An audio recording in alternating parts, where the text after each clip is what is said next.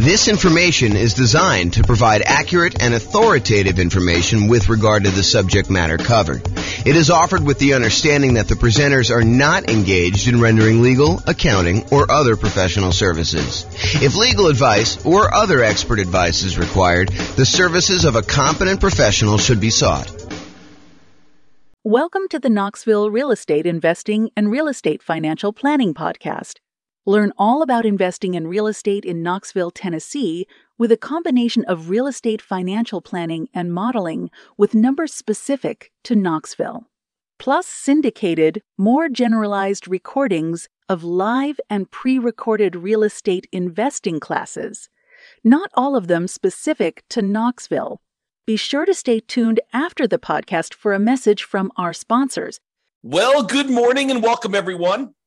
I am your host, James Orr, and this is a first class in a series of classes we're planning on doing on how to analyze deals. So what I'm going to do today is going to be walking you through how to analyze a 20% down rental property, investment property purchase. And so I'm just going to walk you through how to use the world's greatest real estate deal analysis spreadsheet. If you don't have a copy of the spreadsheet, you can check the show notes or wherever this recording is. It's also available at realestateFinancialPlanner.com/spreadsheet. You'll have to have it emailed to you. That way we can keep you abreast of any of the updates or changes we make or any of the new improvements we make in case there's an error somewhere and we need to get it out to you. That's why we require you to register in order to get it, but it's completely free. All right, so with that being said, let's kind of just jump right into it. And we're going to walk through analyzing deals. Now, realize we're focused specifically on analyzing a 20% down deal. And if you're trying to analyze a deal that's different than this, we're going to cover those in separate classes. So I'm going to try not to go too far off the rails with talking about, if you're doing this type of deal, then we're going to analyze it differently this way. If we're doing this one, we're going to analyze it differently this way.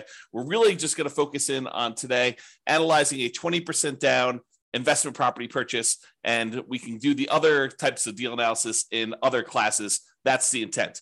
Also, it's not quite done yet, but by the time most of you will listen to this recording, because I'm going to do it well before it arrives on the podcast, but in the show notes, I'll have a link directly to a deal analysis example of a 20% down property in your city specifically. So I'll do all the analysis for the 300 cities. So we'll have those posted to the website. So just go ahead and check the show notes and click on the link, and it will walk you through a web-based version of this spreadsheet using numbers from your particular market. And if you happen to be an expert in your market and you're like, James, your numbers are off a little bit here, purchase prices are usually this, or, rents are usually this, or taxes are usually this, go ahead and reach out to me so that I can update those, and it will automatically update that for all the modeling we do and all the deal analysis we do in the future. So that being said, let's jump into the deal analysis. So I just pulled up a copy of the world's greatest real estate deal analysis spreadsheet.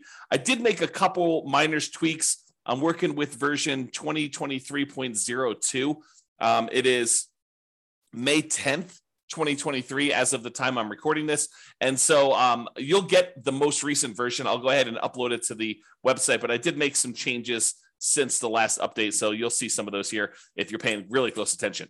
All right. So the first thing is let's put in the address. So it's whatever address you're analyzing right now, you could do this. And since this is sort of a sample deal analysis class, I'm just going to put, sample deal analysis class here as the date so that you can see that.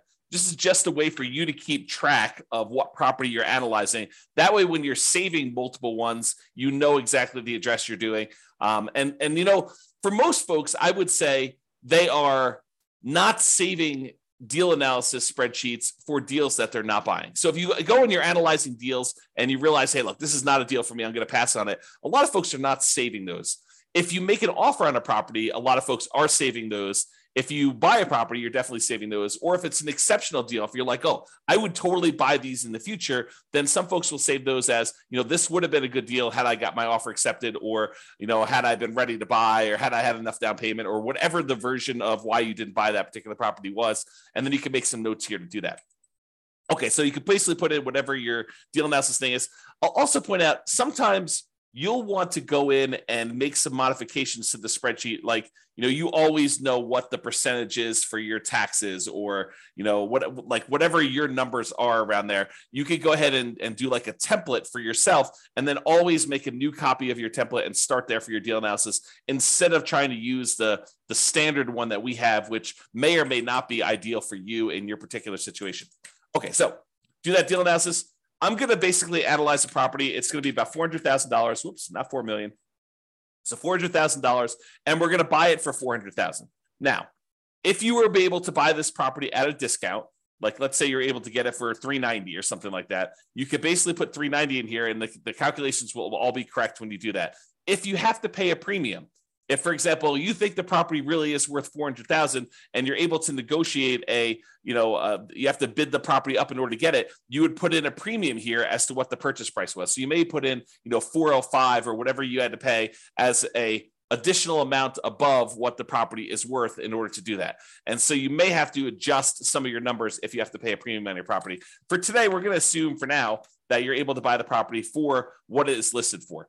So the property's been sitting on the market for a week or so, and you're not able to go in and negotiate hard because, they're still new on the market and they think that they're going to be able to get their price. And so you're able to make an offer for the exact list price right now. If it's been sitting on the market for a little while, or you're okay, hear no on, getting your offer. If you don't really want it, if it's not that great of a deal, then maybe you decide to come in a little bit light, and you can do that there.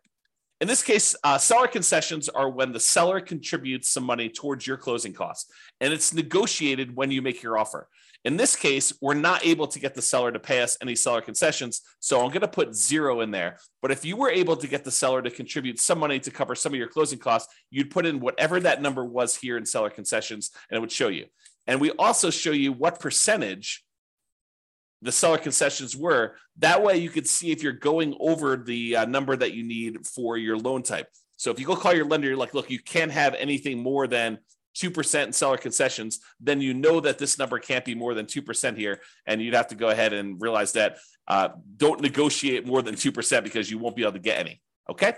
So in this case, though, we got 0 in seller concessions, no dollars in seller concessions. And for this particular deal, I'm also assuming that you are putting 20% down on this. So you're going to put $80,000 down on a $400,000 purchase, and that's what you're putting down on this particular property. If you had put less than 20% down, if you're trying to buy this as an investment property, well, actually, I told you at the beginning that we're not going to go over these other examples. So I will cover this in another class, but realize you'd probably have private mortgage insurance if you did less than 20% down. But we'll cover that in a future class. I'm trying to stick to just analyzing the 20% down version today. All right, so closing costs. So this is a really interesting discussion. So for closing costs, you're going to call up your lender and you're going to find out what your estimated closing costs. In a lot of cases, they're not going to be able to give you an exact number. Some cases they will, but in most cases, they're not going to be able to give you an exact number. But closing costs, in my opinion, are not just the closing costs from the lender. They're not just the fees that the lender is going to charge you in order to get the deal. I also like to include in here all the other costs it would take you in order to buy this property. And that includes some things that I think a lot of folks don't usually take into account when they do their deal analysis. For example, if you paid to have an inspection done on your property, if you go and hired a home inspector and had the inspector come in and inspect the property, I think that should be included somewhere in your spreadsheet. Now, you can include that in your rent ready costs as a cost of getting the property ready to rent. You can include it in your closing costs, or you can include it, somewhere else if you wanted to do it as an additional expense somewhere. I tend to prefer to put it either into rent ready costs or closing costs. Now, here's a couple other weird gotchas on that.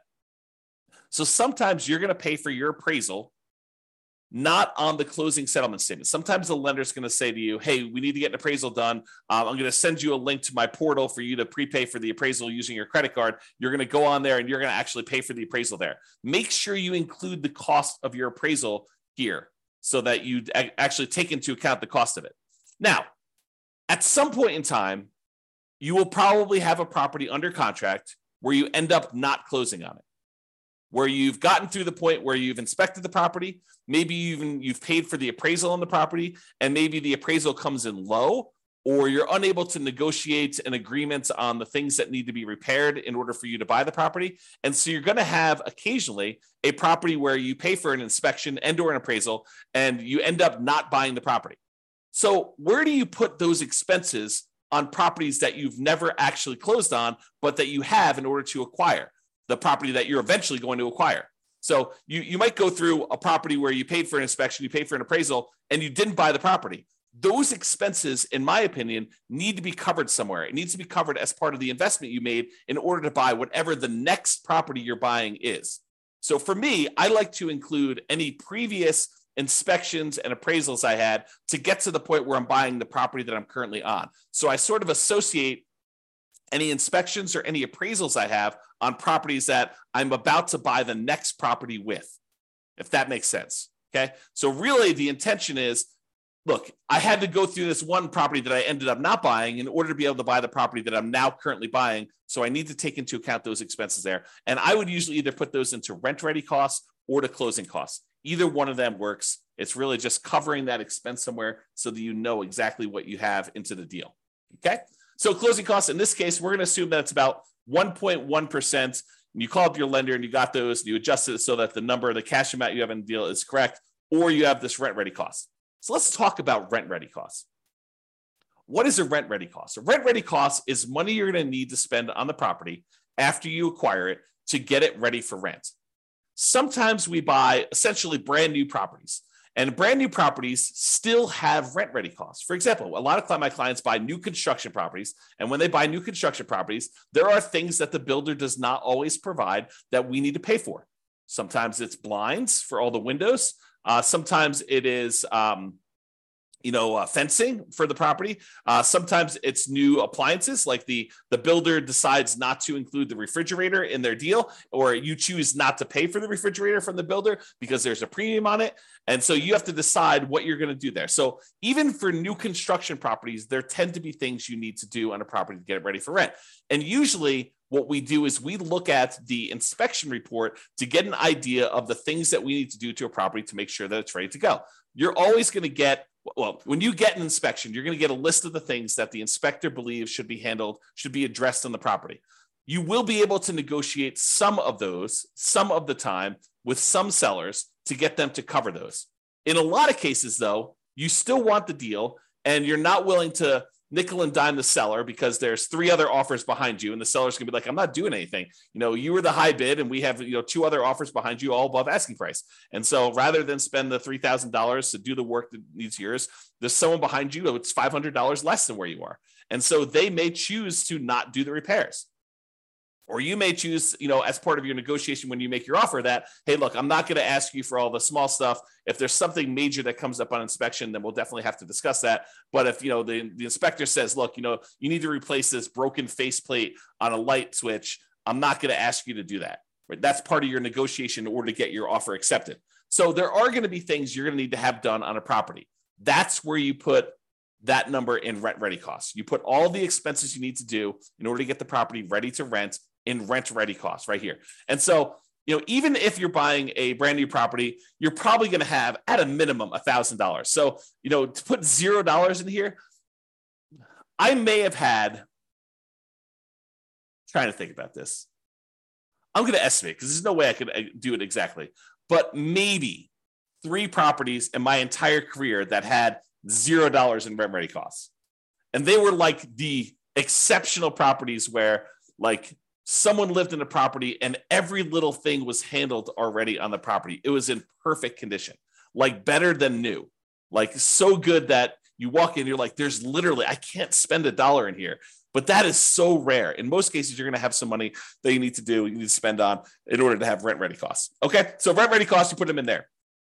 Now, we're going to go down here in a second. We're going to look at different rents on this property. I'm going to show you what it looks like here. But this would add up if you had cumulative negative cash flow. So let's go ahead and assume for a second that you're only able to get, I don't know, let's call it $2,800 a month of rent on this property. Okay.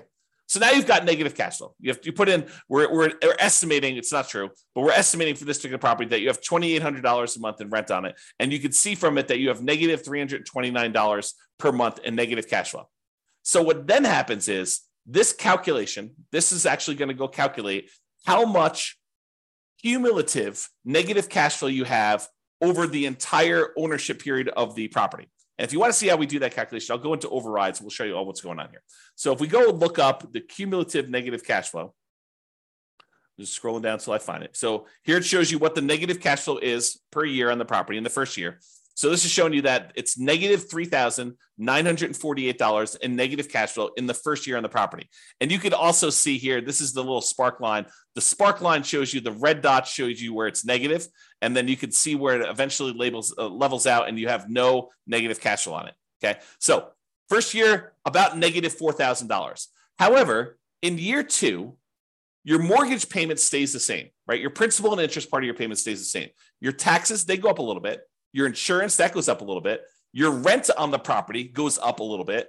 And so a lot of the expenses on the property, which are tied to our estimate from rent, like vacancy and maintenance and property management, those all go up a little bit.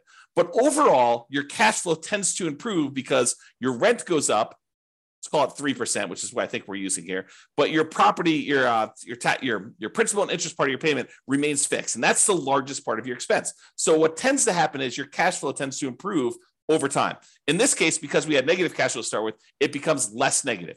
If it was positive, it would become more positive. Okay. So in the first year, we had almost $4,000 negative cash flow, but in year 2, we only had negative $3,310. And in year 3, we only had negative $2,652. And in year 4, we only had negative $1,975. And in year 5, whatever it is, we had negative $1,277. In year, whatever this is now, 6, negative $559. And then by the time we get to this year, year 7, we have $0 negative cash flow. So what the software does is it actually sums up all of these numbers for you and tells you what the total amount, the cumulative total of negative cash flow you have over this entire period until you no longer have negative cash flow. So we estimate that you're not going to have negative cash flow on this property. And what it does is that in order to help you be more conservative in your investment, it says, look, if you're going to have negative cash flow on this property, it is more conservative. It is prudent for you to take the total amount of negative cash flow that you're going to have for owning this property and to set it aside when you buy the property as part of your initial investment. Why do I say it that way? Why do I say that your negative cash flow is part of your initial investment? Because what negative cash flow really is it's deferred down payment. And the easiest way for me to show you this is to show you what happens if you put down more. So we have 20% down right now. If I decide to put 25% down, you can see that the negative cash flow is less. Okay. If I put 30% down, the negative cash flow is less. If I put 35% down, then I have no negative cash flow. So really what negative cash flow is it's saying, look, if you had put 35% down, you wouldn't have negative cash flow at all when you bought this property. But because we're choosing to buy a property with less down payments, we're deferring the down payment that we could have put down up front. Now we're choosing to pay that over time in the form of negative cash flow. Another way of saying it is you could go find a better deal if you could find a better deal. But if you're saying, look, I've gone and I've looked at my marketplace, I've analyzed 100 deals, and this is what deals are in my current marketplace with this interest rate, even if I'm looking for the best deals. Sometimes that happens. You could choose to go to a different market. You could choose to apply some of the 88 strategies we have to improve cash flow. Or you could say, look, based on the criteria that I have, the deals that are available in my marketplace, the interest rate environment that we're in, the rents we're able to get, all of those things say, look, if I put 20% down on this deal, it's going to have negative cash flow. And so really what I have is deferred down payment in the amount of $13,721. Okay. Now, what I want to point out to you is it better for you to put the 20% down or to put aside or to put more down and not have the negative cash flow? So in this case, we would have to have $13,721 set aside to address any negative cash flow we had in a particular marketplace, because in this case, we chose to put 20% down. Okay. So it's $13,721. Let's call it $14,000 just to round up. So if we had put 25% down, we went from $80,000 down payment to $100,000 down payment, which means that we put an additional $20,000 down. We had $14,000 in negative cash flow, or now we can put 25% down and we have $20,000 more and $100,000 down total, and we still have negative cash flow. If we put 35% down, which is about, let's do 34% and see where it is. 34%, 33%. Okay, so 33%. So instead of putting $80,000 down, we could have put $132,000 down and not had negative cash flow. In other words, we could have put $52,000 more down to acquire this property, or we could have set aside $14,000 to address the negative cash flow issue. Would you rather put $52,000 down or put $14,000 more into a savings account to address the negative cash flow issue you have on the property? The choice is yours, right? Because you could have put $52,000 more down, or you could have put $14,000 aside in order to address the negative cash flow. That's the difference, right? That's the difference between putting it up as down payment or setting it aside as deferred down payment in the form of negative cash flow over time. Okay, so let's go back to 20% down. We've had that discussion.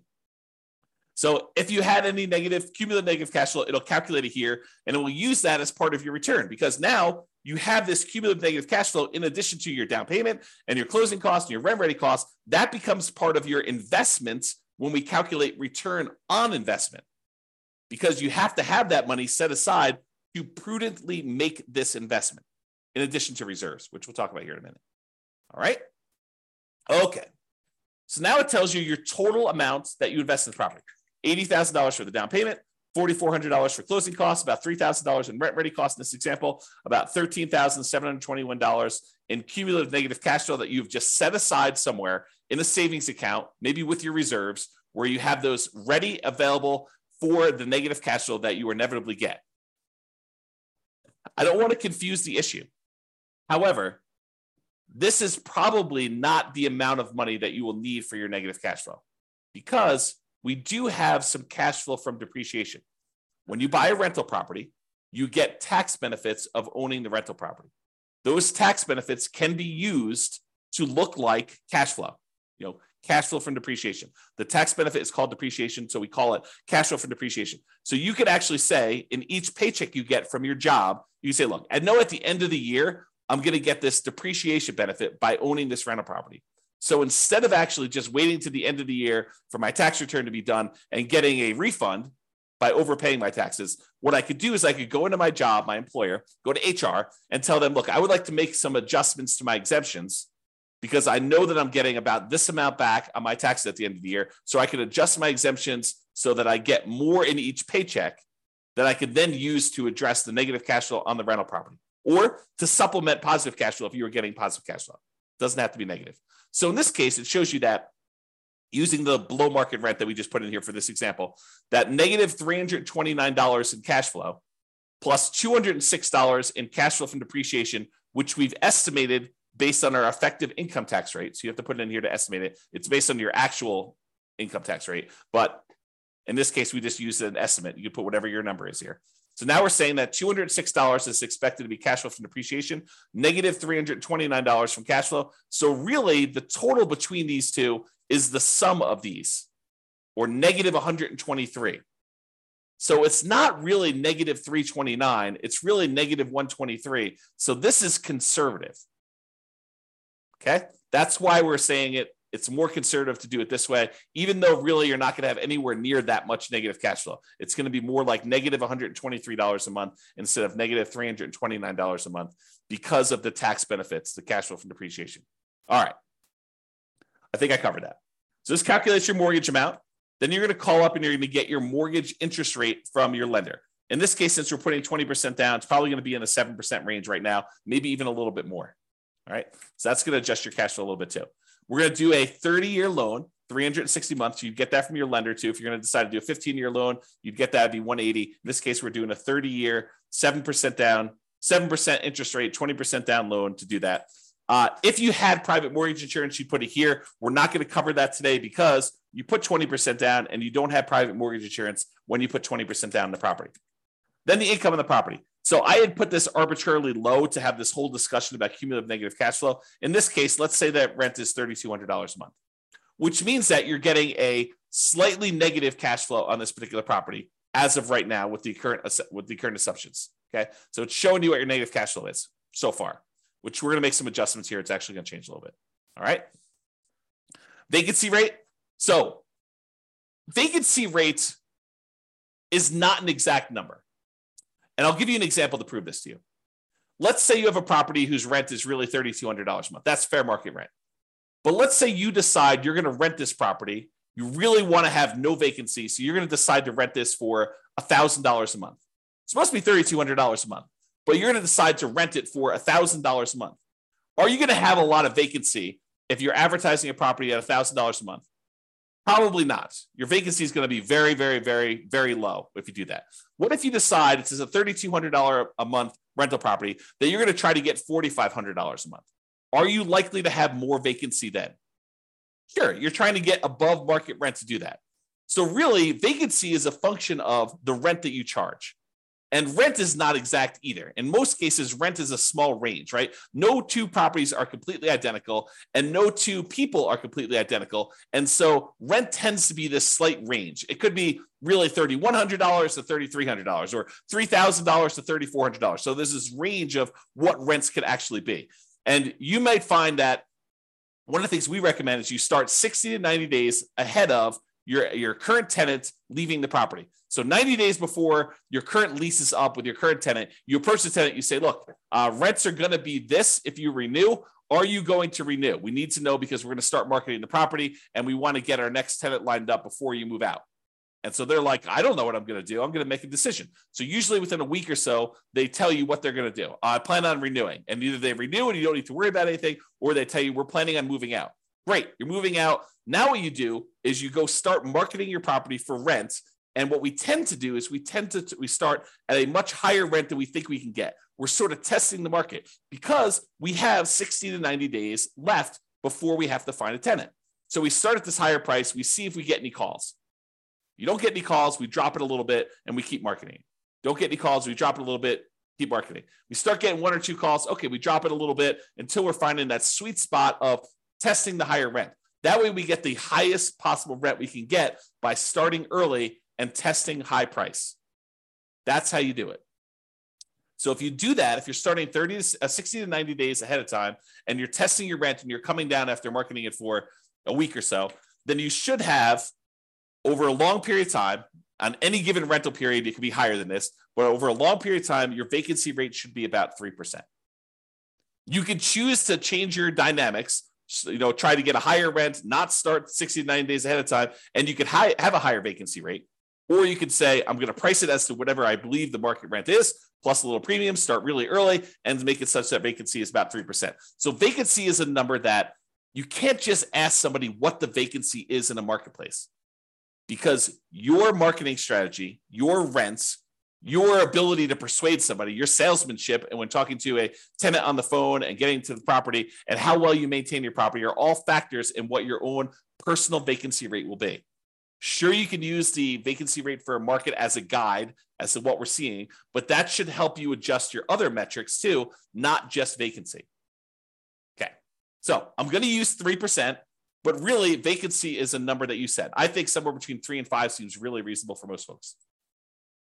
Property taxes. So for property taxes, you're going to actually look in the MLS or the county's records. You're going to get the property taxes for this particular property.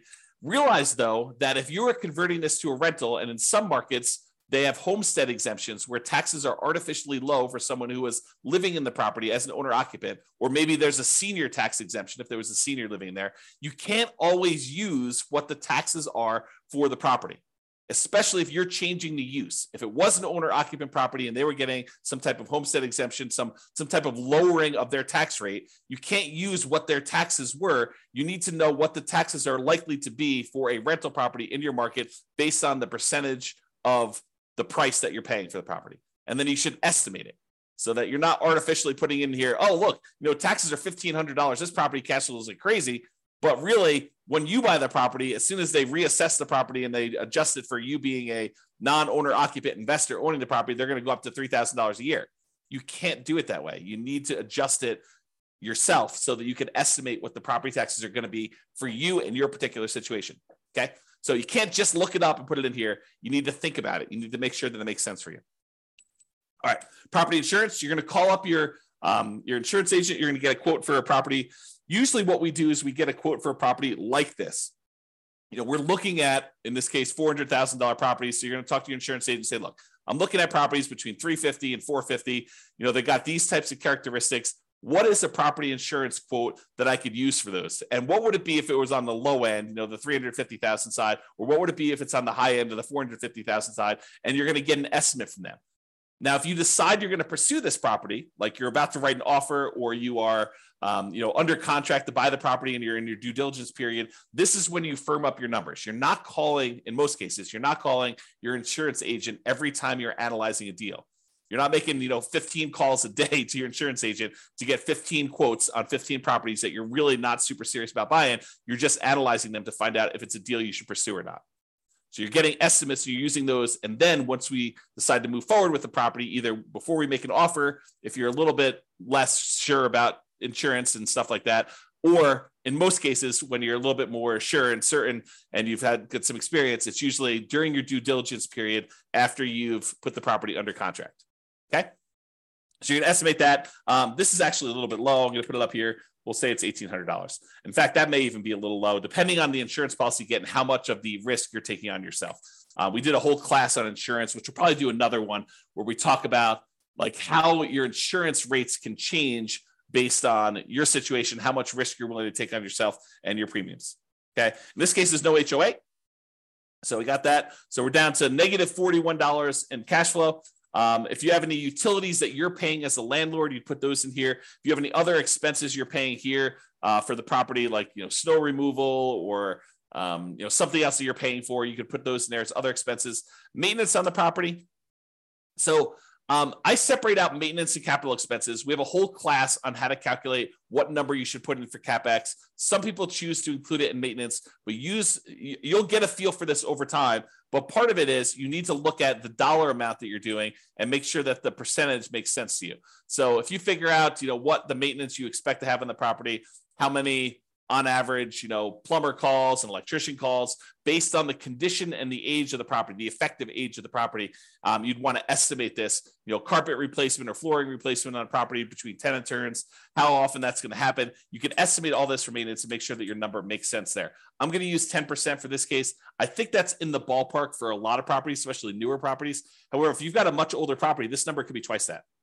So just realize that, that this could be a wide-ranging number depending on the quality of your property, and realize that you need to adjust for that. The capital expense number, when you go through the capital expense worksheet, you'll see that this number is usually pretty significant because you should be setting aside money for that roof. It's coming. You're going to need to replace the roof at some point. That you're going to need to replace the furnace. You're going to need to replace the air conditioner. So you got to budget for these things. Those are examples of capital expenses that are coming. And the life cycle of these things generally. And so you could say, look, roofs last about 20 years in my marketplace or whatever it is normal in your marketplace. And so you need to take the price of a roof, adjust for inflation out into the future and say, it's 10 years old now, so I only got 10 more years left on it. Or it's brand new, I got about 20 years left on it, and adjust the price you're paying 20 years in the future with some inflation in there and calculate what you need to set aside. That's the whole CapEx class. Go watch that one for details on how to get this number. All right. And then management.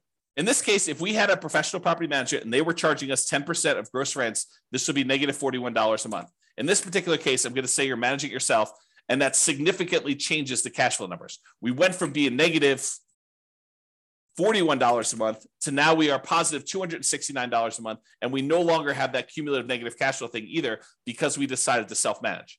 If you're going to hire a professional property manager, put this in here.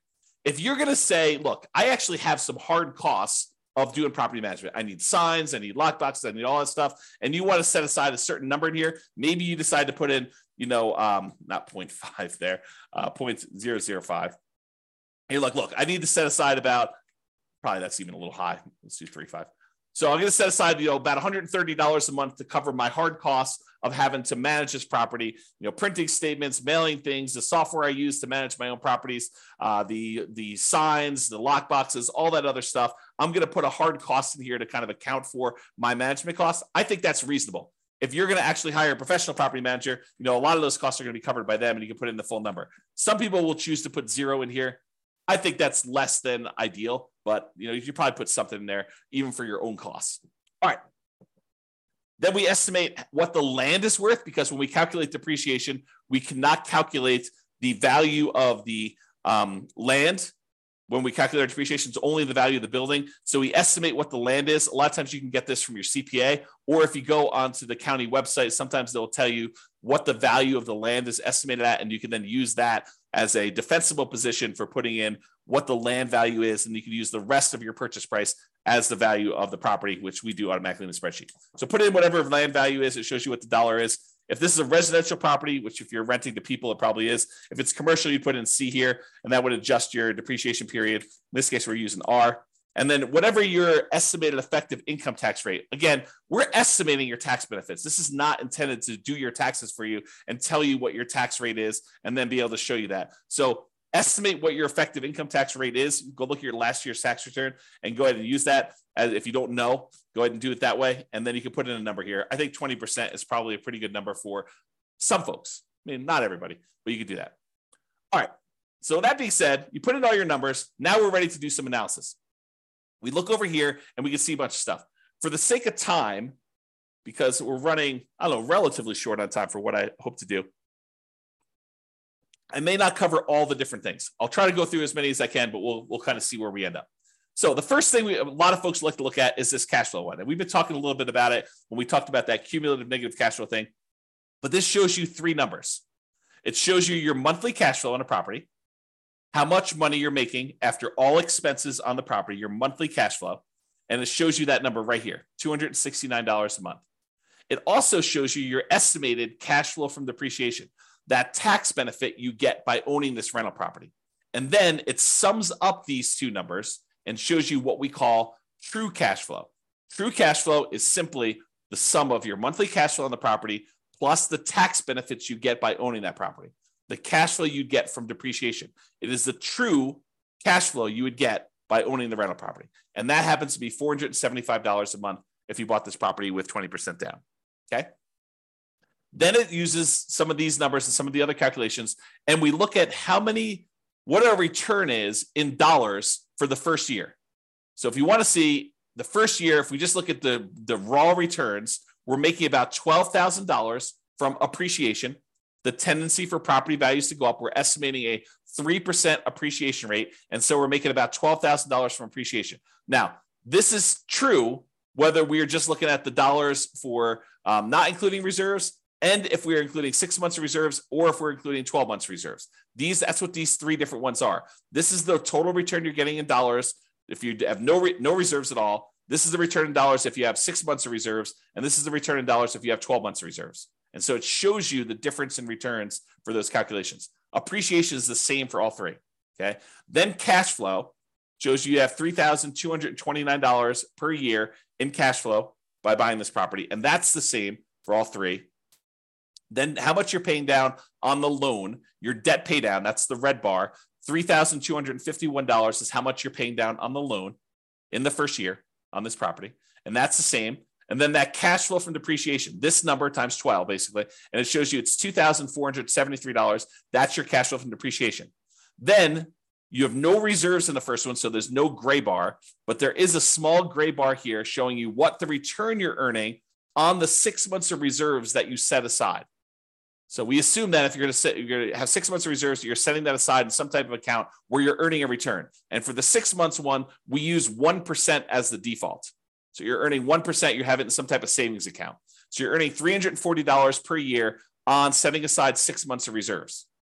Then if you decide, look, I want to put aside 12 months of reserves, but because I don't need the full 12 months at any given time, I could take the majority of that and I can invest in something a little bit more aggressive, like stocks. And so you might be able to earn 7 or 8%. Let's call it 8%. I think that's the default. And so you're earning $2,721 per year on setting 12 months of reserves aside in the stock market. Because we're going to set those reserves aside, we're actually going to take into account the return we're earning on those reserves. So it shows you now the total amount in dollars you earned in year one for these three different scenarios. If you're not taking into account reserves, you're earning $20,953.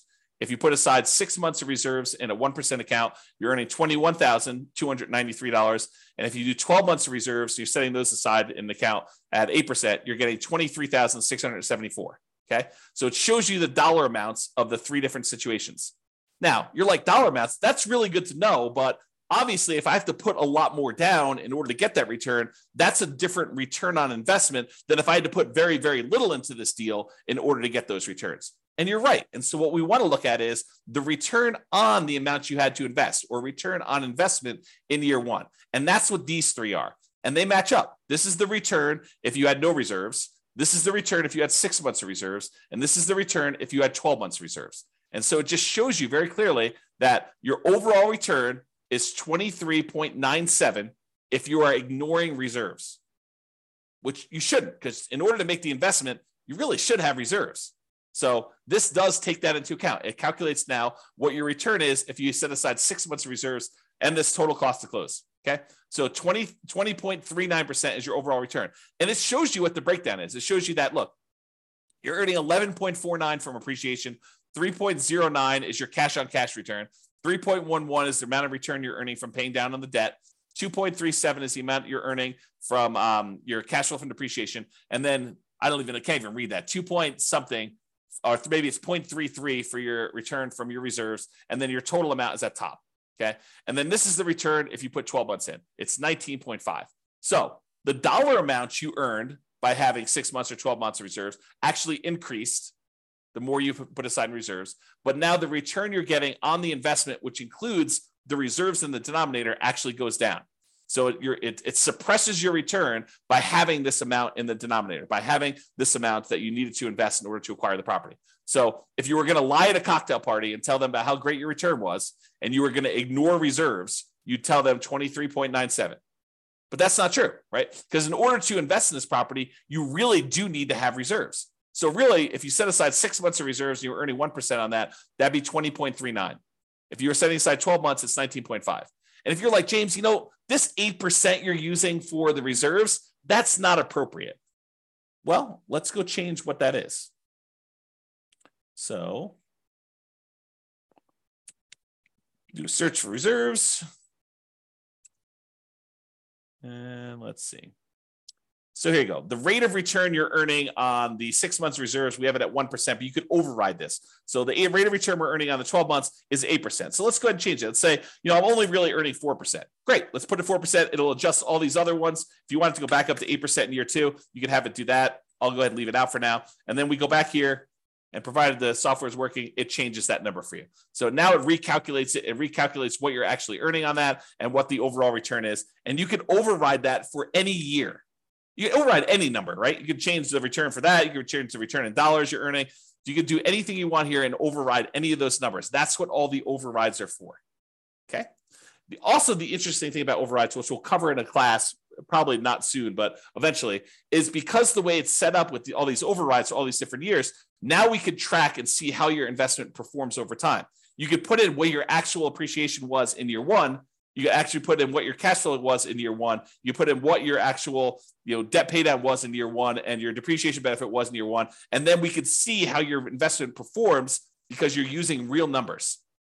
So this could be a tool now, not only to do deal analysis when you acquire a property, it could also be your deal analysis over time to keep track of how your investment performs. Okay. And we'll talk about that in another class. All right, so now you're looking at this. And with these three numbers, I think for most people, that's what they're looking at to make a determination as to whether they invest. A lot of times they're looking at cash flow. A lot of times they're looking at their returns. A lot of times they're looking at this cash on cash return on investment, which is the green percentage as to how much they invested. And they're looking at overall, is this a profitable investment for me? I'm making $21,000 or so by making this investment. And it's about a 20% return. Is that meet your deal criteria? Is that something that gets you excited about buying this property? For some people, it's like, yeah, that's a lot better than what I'm doing elsewhere. Other people, it's like, heck no, I'm not getting out of bed for, less than 50% return or 100% return. It really depends on you, the types of deals you're doing, the type of strategy you're doing, your marketplace, and the economics that are going on. And so you got to decide what a deal is for you. Okay. So those are the top three. Let's talk about some other ones. This shows you your returns if you sold the property at this year. So if we look at year 6, you can kind of see the return you're getting is this 3 different returns, but it shows you the range of what they are if you sold the property. And it does take into account the expenses of sale. Your real estate commission going out, your share of closing costs when you sell a property, your depreciation recapture tax, and your capital gains tax rate. So it does take those into account when it calculates your returns when sold. It shows you a simple annualized return on investment number, a compounding return on investment number, or compounding annual growth rate is another way of looking at that, or the internal rate of return if you like those. So it has all three flavors of your return, depending on which one you like, and you can see what the overall return is. And you can see how those diverge over time and what they end up being. Now, you're like, hey, what are you using for the real estate commission going out? Because I'm an agent, I'm only paying half, or, I don't have, I'm not going to have depreciation recapture tax or capital gains tax because of this situation, do 1031 or whatever. Well, we've got the ability to override those as well, right? So you can go look at what those are, and you can say, look, I'm only going to have a real estate license for the next 5 years. So for the next 5 years, it's going to be, 3%. And then after those 5 years, then it's going to go back up to 6%. You can adjust those, and the software will then go do that math for you and show you how it affects your return by doing all that. Okay, so that's why it's designed to do the overrides the way it is. All right, but for now, it's going to be normal. All right, so you can now see all those returns. If you're a cap rate person, you're like, look, James, all this cash on cash is really nice, but I'm really a cap rate guy or gal. I want to see what cap rate is. Great, here's your cap rate. So it shows you cap rate over the first 5 years. It is the gray bar here, 7.19, 7.41, 7.63, 7.86, or 8.1. And this green one is your cash on cash return on investment. And some people like to look at the differences between those. So they're plotted on the same chart for you if you want to do that. These are the same numbers that are here though, right? So we're showing you the numbers for this return on investment number without the reserves. Okay. So these are more traditional non-reserve based calculations of these. Okay. Now, return on true net equity. So this brings up a discussion about what true net equity is. So true net equity is the amount of equity you would get if you sold the property and walked away. This is after your closing costs, after the real estate commissions, after capital gains taxes, and after your depreciation recapture taxes. Because when you sell a property, you don't get the difference between sale price and the amount you owe. That is, while we call that equity, that's not a real number. It's an imaginary number. Because if you were to go to sell that property, well, you're going to take a little off the top for your real estate commissions. They're going to take a little bit for closing costs. They're going to take a little bit for, your capital gains taxes, and they're going to take a little bit for depreciation recapture. So really what you're left over with is a much smaller number. That's true net equity. It's the amount you walk away with after all those expenses of sale. And if you're thinking about it, don't you want to know what the return you're earning is, how much for appreciation you earn on that amount that you're going to walk away with? Because if you were going to go sell this property, you'd want to know what return you need to beat with that new investment. And so we want to know what the return we're earning on the small amount that's going to remain when we sell the property. And so this shows you all of your returns for appreciation, cash flow, debt pay down, and depreciation, the cash flow from depreciation. And then it shows you the total of all these. So your total return on true net equity in the beginning is pushing, 34% and change. Okay. But over time, your return on true net equity typically goes down because your equity tends to grow, and the returns, even though some of them grow, some of them stay the same, but the returns tend to grow slower than your equity does. And so what happens is it tends to, over time, your return on true net equity tends to decline over time for most of the returns. We'll cover that in another class. Okay. All right. Then these are really easy to cover. I might actually get through this. So these are really easy to cover gross potential income, your gross operating income, your operating expenses, and your NOI, your net operating income. It just shows you your key metrics for year one. If ever you want to see these for any of the other years, it calculates all of them here. So you can go see what right here. Monthly gross potential income shows you that. Monthly gross operating income, annual gross potential and annual gross operating income. Then it calculates a whole bunch of expenses on here, shows you your annual operating expenses and your net operating income on all these. And so you can go look at them. And if you wanted to override any, if you're like, hey, look, my net operating income in year two was this, you can go ahead and use any of the overrides for any of these numbers, honestly. I basically made everything overrideable so that you can override whatever you want. All right, so it does all those. Then your annual non-loan expenses, how much you're putting aside for vacancy, how much you're losing for vacancy, really. Property taxes, what you're paying for that. Insurance, your HOA costs, any utilities you're paying as a landlord, any of these other two expenses, the maintenance you're setting aside for the property, CapEx, if you're setting aside money for CapEx, and then what you're spending on property management. So that's all there showing you for year one. And of course, you can go look at overrides to see any of those other years if you want to as well. And then finally, this equities and cost to access equity. So ignore the dotted lines for a second and just look at the solid lines that are going up to the right.